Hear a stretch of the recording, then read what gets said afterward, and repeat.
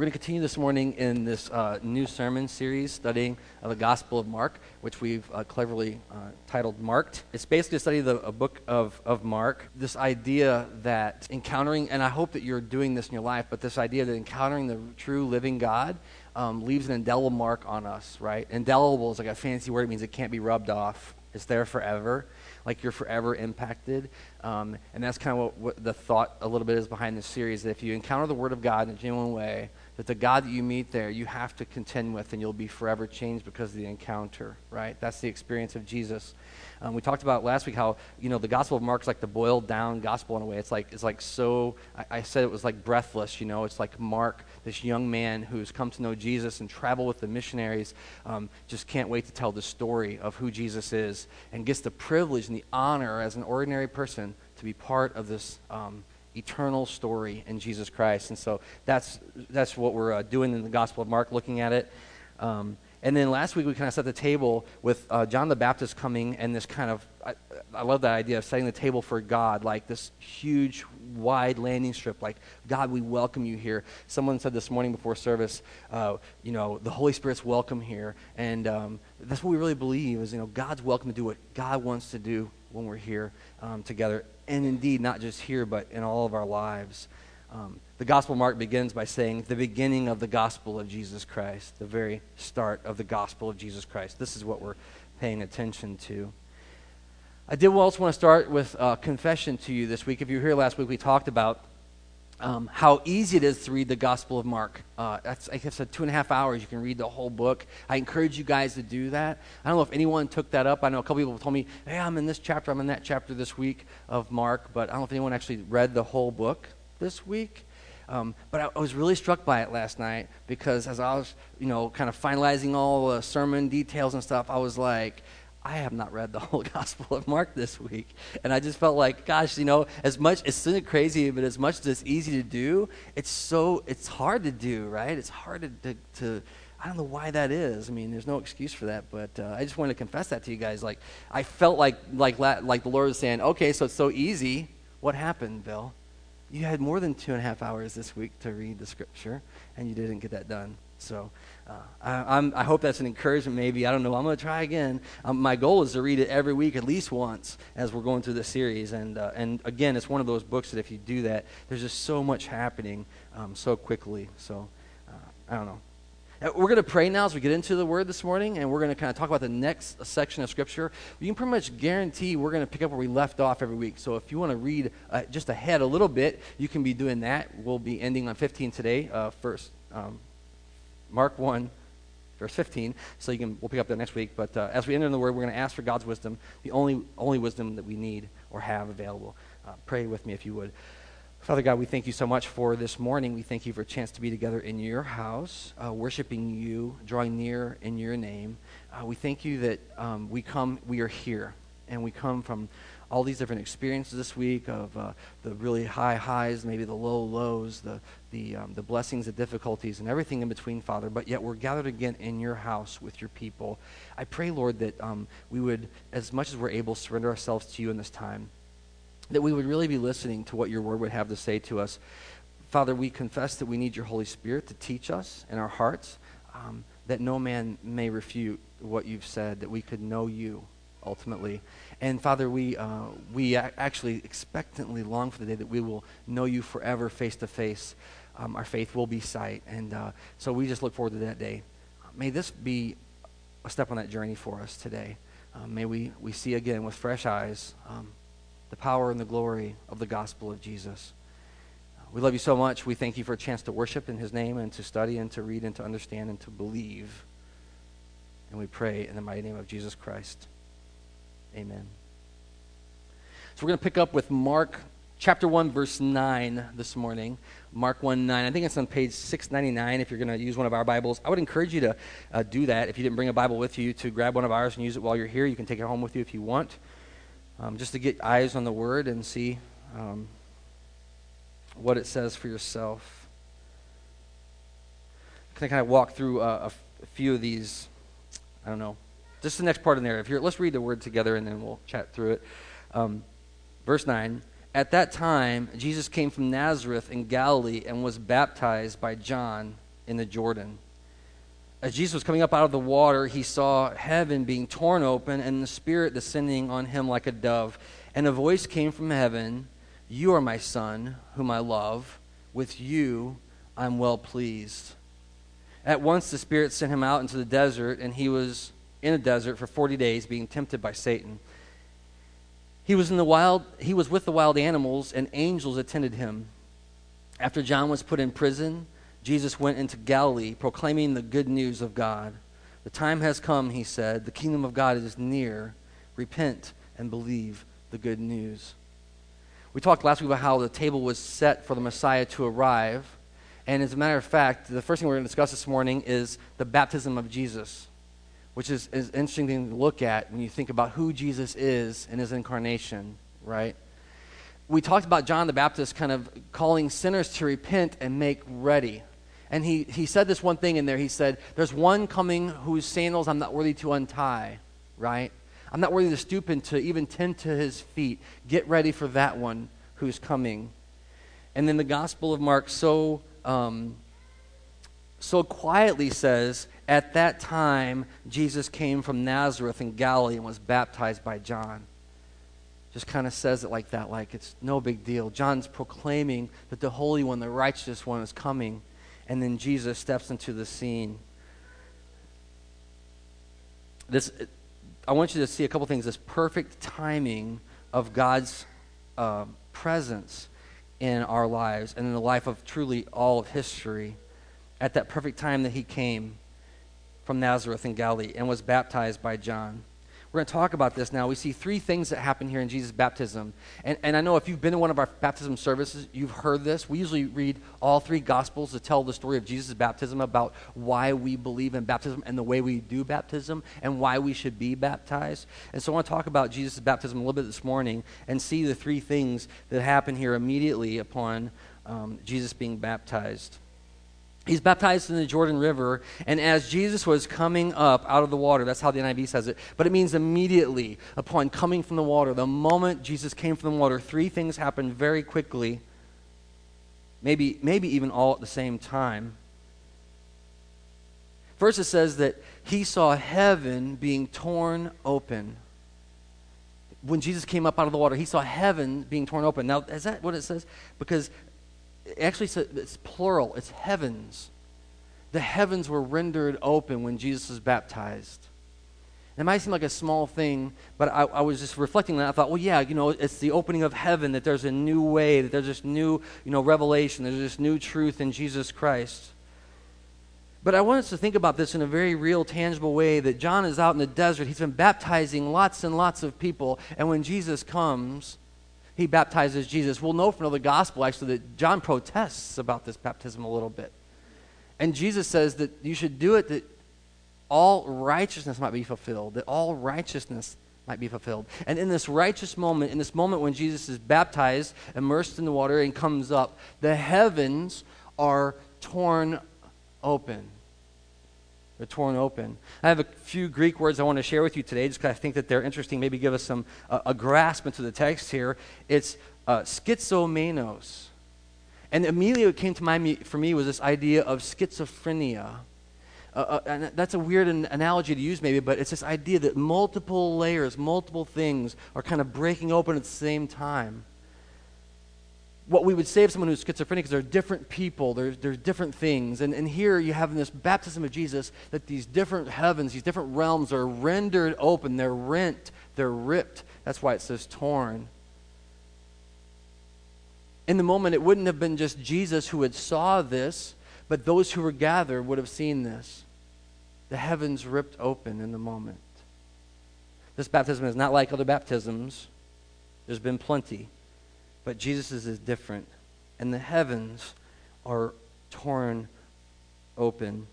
The second thing that we see here, and you've heard this before probably as well, but when Jesus is baptized, the heavens are torn open and the Spirit descending on him like a dove. That's the second thing they see. It's that the Spirit lands on Jesus. That's interesting to me as well, that you have this moment where the Spirit, it seems, comes from heaven and lands on Jesus. This actually raises lots of questions for me as a follower of Jesus, like, Was the Spirit of God not already on Jesus before the baptism? That's an interesting question, I think. By the way, if I could encourage you in something, and I talked about how I didn't read the scripture, the entire book of Mark this week. I did go to our family group, and we had some really deep conversations about the book of Mark already, about what we find in the scriptures. I'm amazed that when we look at the word, how much is in there.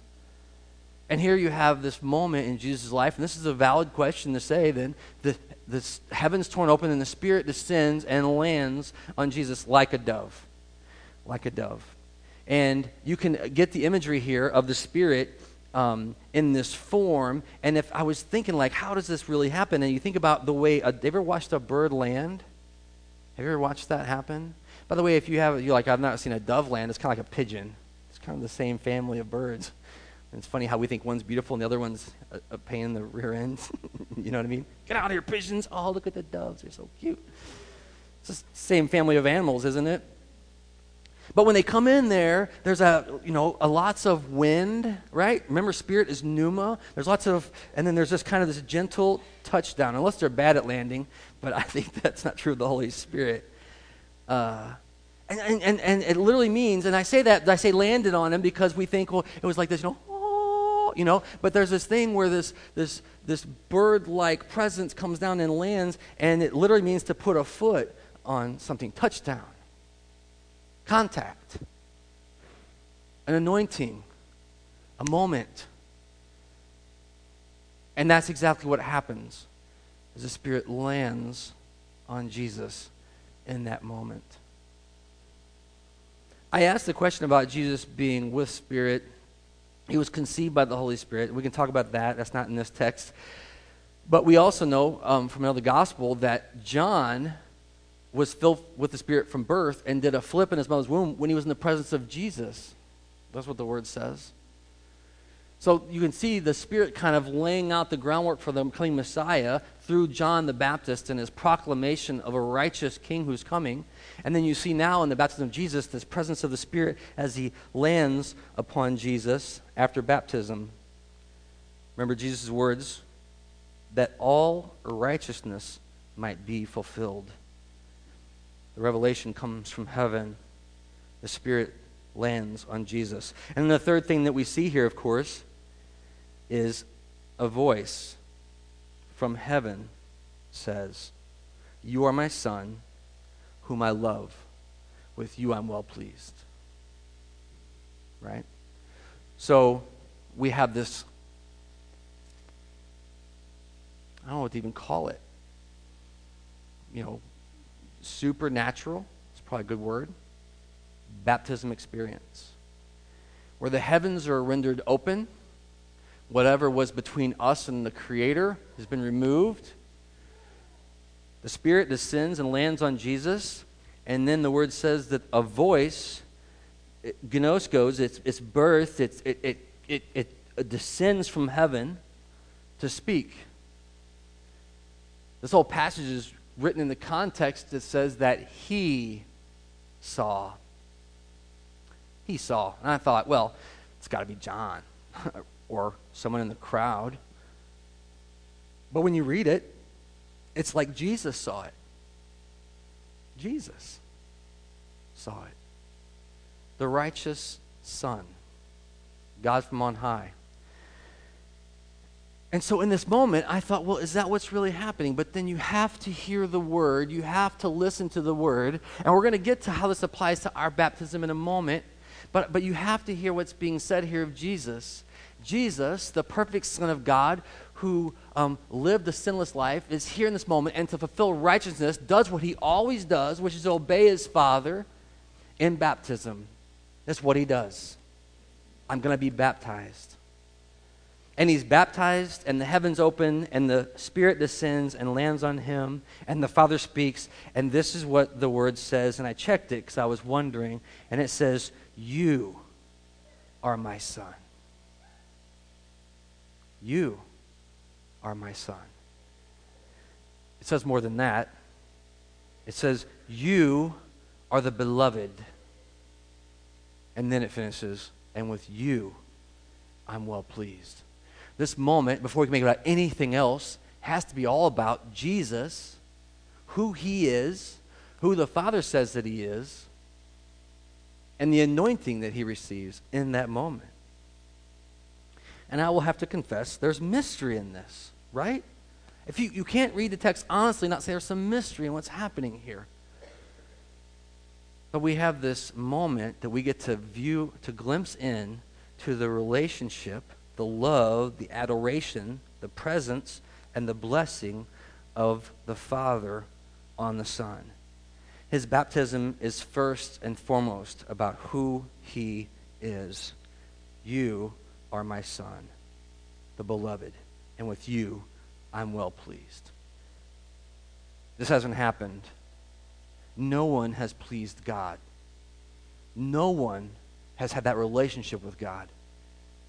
It will be far later in the text when Jesus starts to say, my dad, God says, and people get really mad about that people begin to understand the power of what's communicated right here at the beginning of the gospel.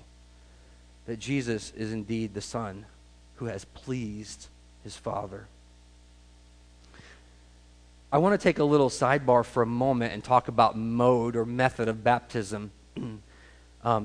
If you've been around church world a while, we have this kind of weird conversation about sprinkling and dipping people, right? Baptizing, dipping them, like wash in the bucket, or like your friends at the pool,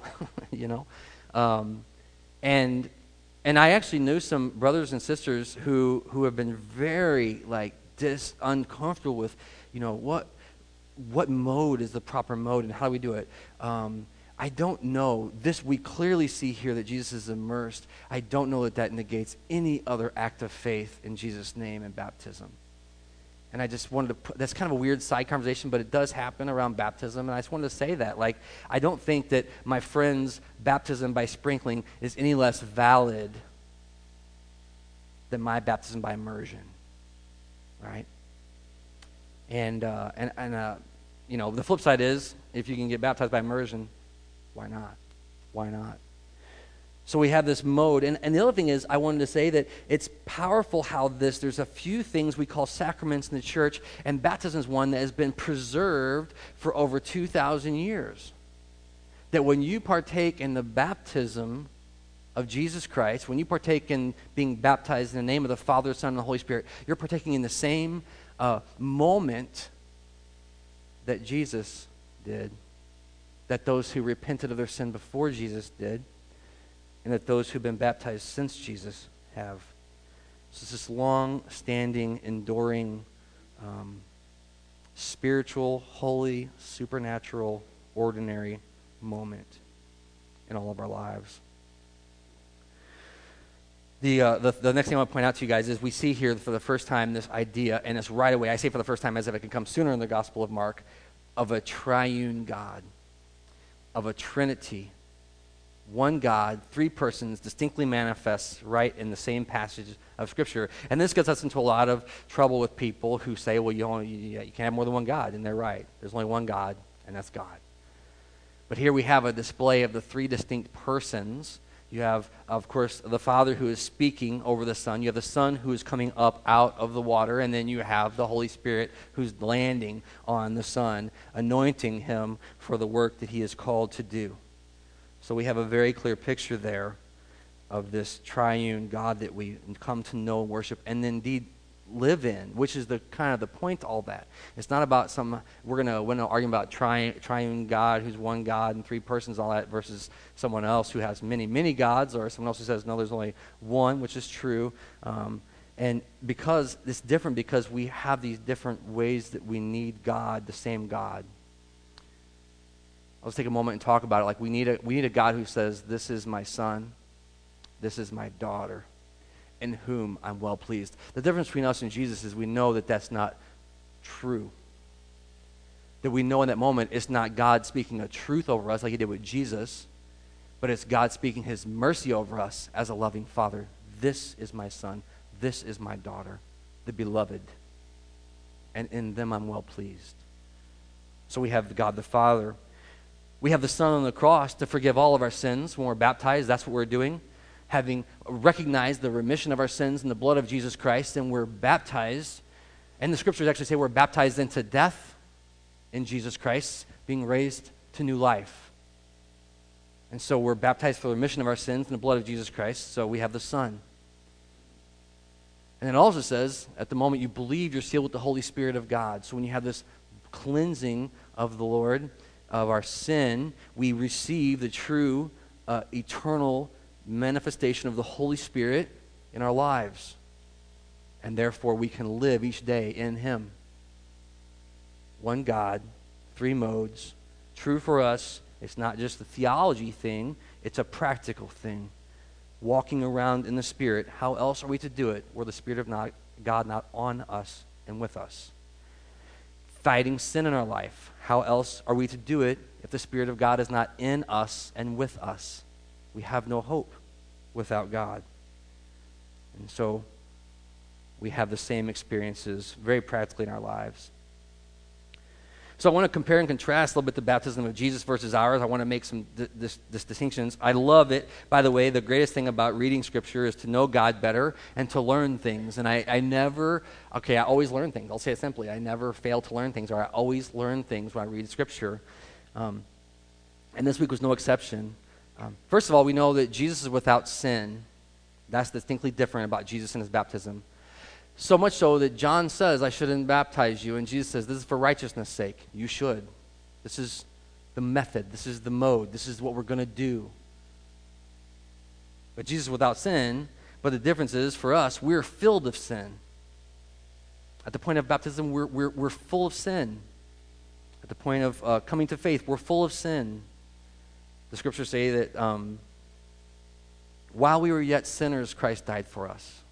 Not for our righteousness, not for our holiness, but because of our broken, helpless state, He gave His life that we could be free of our sin.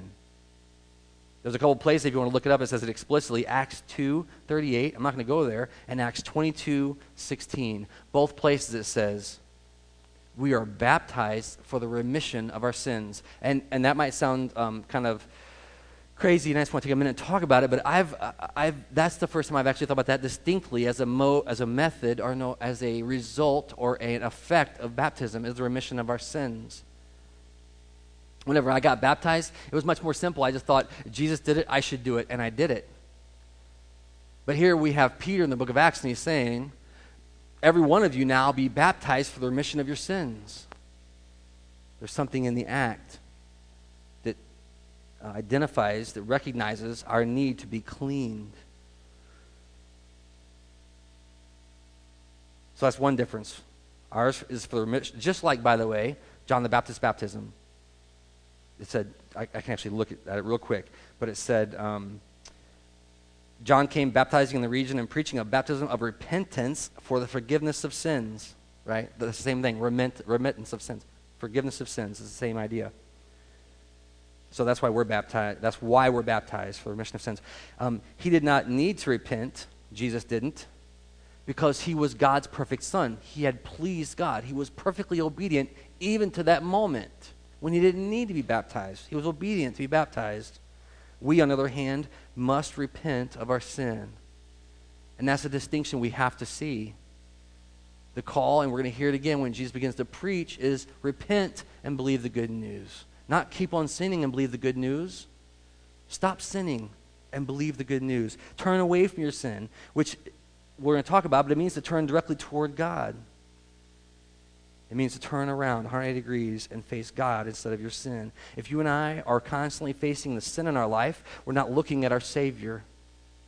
We're not looking at the God who died to forgive us. If we're obsessing, if we're toying with our sin, or even just staring at it, we're not paying attention to the God who's redeemed us from our sin. The call is to repent, to turn away.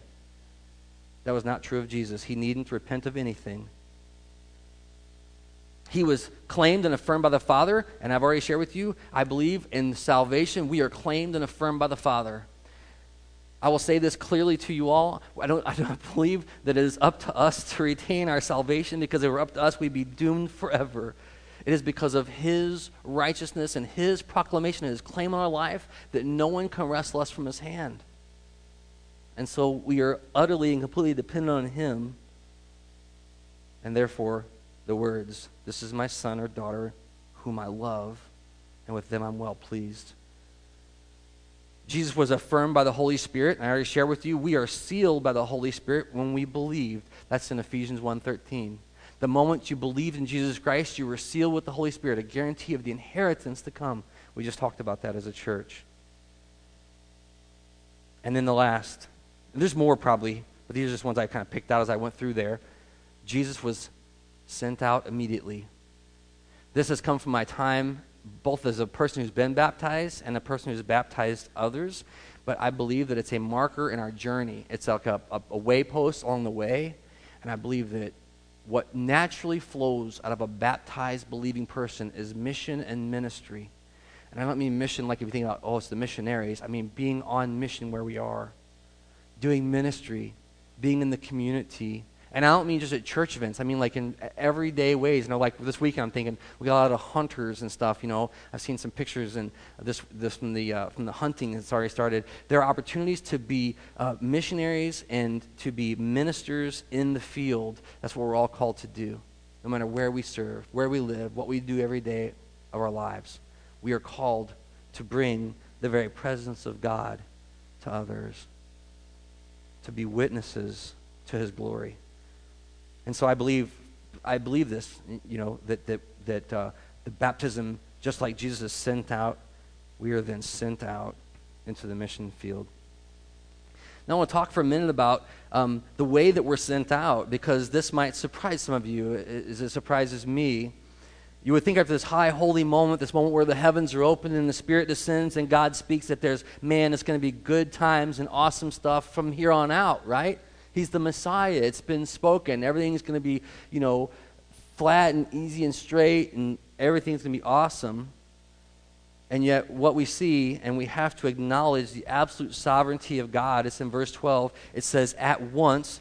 That word is the same word as when he came out of the water. Immediately, as soon as he came up, these words are spoken. Immediately, Jesus was sent by the Spirit out into the desert. As soon as he had this affirmation from the Father of who he is, of what is going on, he has the Spirit in him, he's sent out into the desert. This, you know, we think of a desert as being a desert. I don't know if you've ever been to a desert before. I remember one time I rode across the desert on a motorcycle. It was just awful and long and hot and never ending. It was just like no hope, no gas stations, no shade. I mean, it was just terrible. But you can think of it even as a philosophical place, or, I mean, he was sent to the wilderness, they call it, right? But it was a place of desolation, or a place of abandonment, a place, and a matter of fact, the word being sent out means that he was cast out, or he was thrown out. So you have Jesus who's been training. We know from other texts, he's been in the synagogues, he's been learning. And in this moment, this high holy moment, he's immediately thrown into this very difficult, very uncomfortable situation. The word says for 40 days. Other texts say 40 days, 40 nights, to be clear. He's not just day tripping out there. All the time, Jesus is alone, battling in the desert. Many of you have had this experience where you've come to faith in Christ, and there's that moment of joy, there's that moment of this is awesome, and everything's going to be different. And sometimes we make huge promises that we can't possibly keep, and then bam, we find ourselves in the desert, alone, isolated. Have you ever had that experience in your life where you feel like God has pulled out every support in your life? You're like, oh, this is awesome. I've got all these people around. And then God starts taking them, and it's like, what are you doing, God? And then all of a sudden you realize like you feel like completely alone. Why would God do that? Here we hear the story of Jesus and how he was cast out. His very son, the beloved, was sent to the desert for 40 days. And not only was he sent there, but then check this, he was being tempted by Satan. And that's the adversary. The one who is against God comes against Jesus immediately in the desert.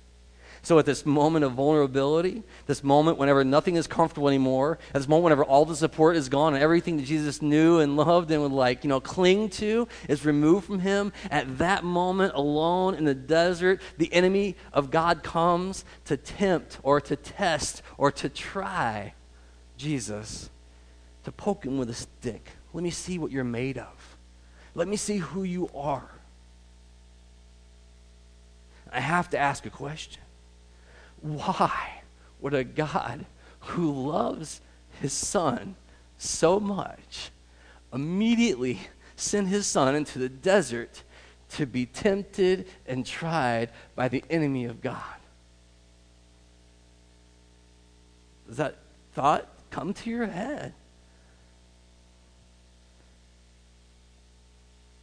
I think as we look forward in the text to the things that Jesus must face, the things that he will have to contend with, this is a time of hardening, a time of conviction, a time of prayer, a time to say, God, you called me to this place for this reason.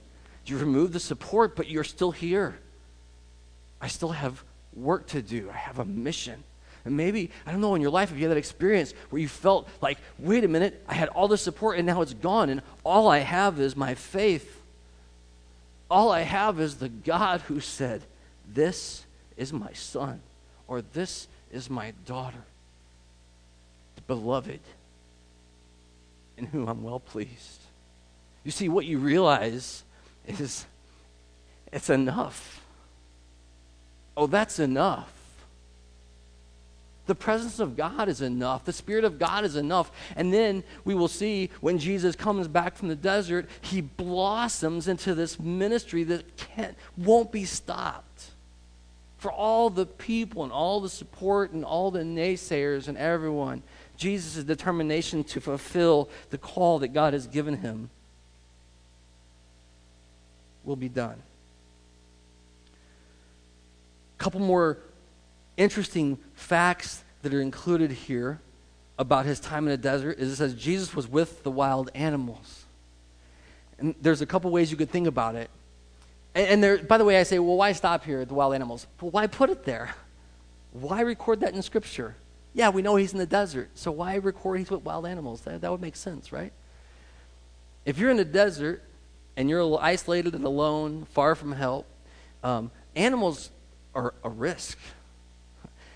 An animal you could deal with in the city, you can't deal with in the desert, right? There's nowhere to hide. There's nowhere for help. You can't make it back to civilization, you know? So you could see this possibly as Jesus being in danger even from the creation of God, even from the things that God had made and said is very good in this desert place, alone and isolated, tempted by Satan. These very creatures become dangerous to him. Possible.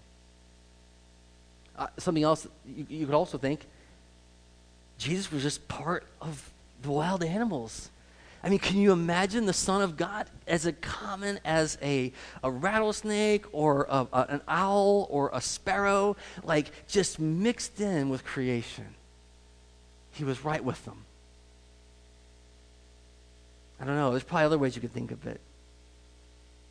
Definitely a hostile environment, but definitely in God's sovereignty. Not a mistake, by the way. Many of us say, oh, that's a mistake. Why is he out there? It says the Spirit cast him out there. If we would believe that, in times of hardship, you know, why, God, why is this happening? Why not? Why can't we believe that God would send us into hard things for his mission, for his purpose? So the wild animals there, and then check this out.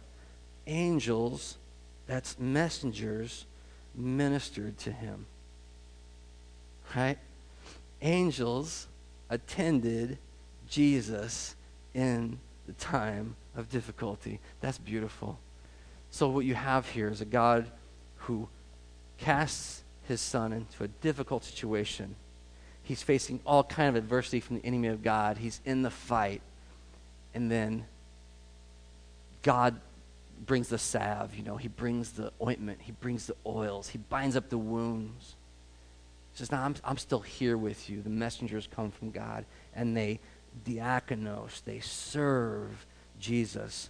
There's lots of things we could think about here, but you think about one. Can you imagine being 40 days and nights in the desert with no food? Right? And later Jesus says, I have bread you don't know about. And they're like, oh, you went and got bread? And it's the word of God he's feeding off of. being delivered by the angels, that they're ministering, they're waiting tables for Jesus. Here's another morsel to sustain you another day. How many times in our lives do we not recognize that God is ministering to us in our times of need? God leads the banishment, God orchestrates the struggle, and then God brings the healing to his son. All those things. You must have a big view of God to believe that. Otherwise, it's all accidental, circumstantial, and what a shame. But if you actually read what the text says, these are God's purpose-driven moments. This is him working for the good of his son and for his own glory. So we're going to turn the corner now in verse 14. And this is the next thing we hear. After John was put in prison, right? After John was put in prison, Jesus went into Galilee.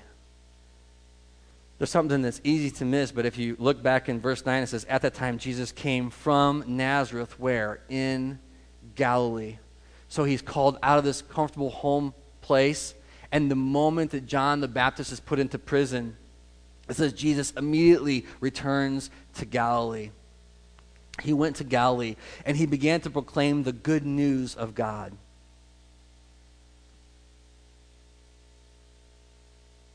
He says this, the time has come, and the kingdom of God is near. And then he says these words, oh, would you repent and believe the good news? After his testing and his trial, his sustaining in the desert, he hears of John the Baptist, and he comes back to the place it all started to begin to proclaim the kingdom of God is here. And many of us might think of a kingdom of God as like, yes, it's going to be it's streets of gold, and it's glorious, and it's beautiful and all that. And he's like, it's the rule, it's the reign, it's the sovereignty, it's his presence, it's his ministering, it's his, the Spirit, the rule of God is here. The boldness that we see him return from the desert, the passion, and in the moment of John being imprisoned for doing exactly what he's called to do, Jesus comes and he begins to proclaim this good news. We have to see that this is all rooted in who God says that God is and his right to be that. He proclaims this good news that the time has been fulfilled. Jesus says, this is the moment we've been waiting for. The kingdom of God, the rule of God is at hand. And then he says to everyone who would hear, repent and believe the good news. Turn away from your sin and believe in God's promises. I will say one other thing. All this whole story is rooted in the context of Israel, of the people of God. And so when Jesus comes back from the desert, he says, the kingdom of God is near. This is it. This is the moment we've been waiting for. Repent and believe the good news. See, that call hasn't changed since Jesus said it. I mean, it got to us, the Gentile nations. It came to us because of their neglect of the word, but the call to repent and believe good news hasn't changed. Jesus calls all of us to stop playing with our sin, to stop staring at it, and to turn and to face him, to completely focus on who God is. His reign, his rule is present with us. And it is from this conviction that all of the ministry begins. The Christian church indeed begins. Repent and believe the good news. I don't know how many times we should repent. How many times? Is that like a one-time deal? Repent and believe. Yes, I repented back then and I believed. Or just a continual turning away. Not turning away from, but turning toward God. I don't know if you feel that in your life ever, like just repent again. Just return to God again. Just come to him again. The one who died to save us. I believe that's the call, and I believe that we have opportunity to do that. I feel like we live in a time where it's just all so easy, you know. Just we can claim to be something and not be it. We can claim to do something and not do it. Or we can be honest and see what the scriptures say and be like, I'm going to do that. I'm going to repent. I'm going to believe the good news. If you've not done that, if there's something in your life that you need to repent of, I encourage you today to do it. Just repent. Maybe God's something in your heart right now. God's like, you need to repent of this. You know, today could be the day to do that. I mean, you should do it today. I'm going to pray with us. I also want us to think a little bit about baptism, you know, like, man, why are we doing it? Have we done it? Why haven't we done it? What's that mean about your faith life? Are you ready? Are you willing to take that step with God and say, yeah, I'll do whatever's next, you know? I want to be obedient in that way. I would encourage you to be praying about that as well. Not that I know anything about where you're at. I'm just encouraging you to think about it. As I pray, I'm going to ask the prayer team to come forward. Actually, we're going to head to the back and be praying for you. And if you want to go and to pray with someone, if there's something that you need someone to pray for you for, you know, whatever it is, you can go back and just talk, just share a word. You know, there's this one thing, or maybe nothing. Maybe you can't even say it, but you just go back and I just need prayer. Would you just pray with me? We invite you to come back and we'll pray for you. We'll pray with you after we're done praying here. Please pray with me if you would today. Father, we just thank you so much for the glory, for the truth of your scripture, for the powerful way that you demonstrate your great love for us.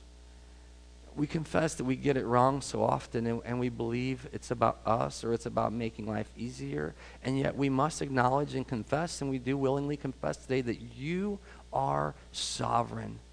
There's nothing outside of your hand, and that we can trust you with everything in our life. Holy Spirit, we pray that you would convict us of our sin, that you would show it to us now that we could repent, that you would bring a fierce light to the things that we should let go of, that we might turn to God and be saved. Father, would you show us that right now in your great mercy and love? Would you demonstrate, would you show us the things that we should repent of, and help us to fix our eyes on you. Help us to see you. Help us to always have our gaze set on you. Father, this morning as we come to you in prayer with sincere hearts, Lord, would you examine us and would you prepare us? Would you work in us? We believe what your word says, that we are your children, that you love. And so we need you to do this work. Father, we just pray a prayer that we would be like Jesus, that would be obedient to what you show us. Help us to be obedient, Lord, in things you reveal. May you be glorified as we seek you out together. We love you so much. We pray this in Jesus' name. Amen.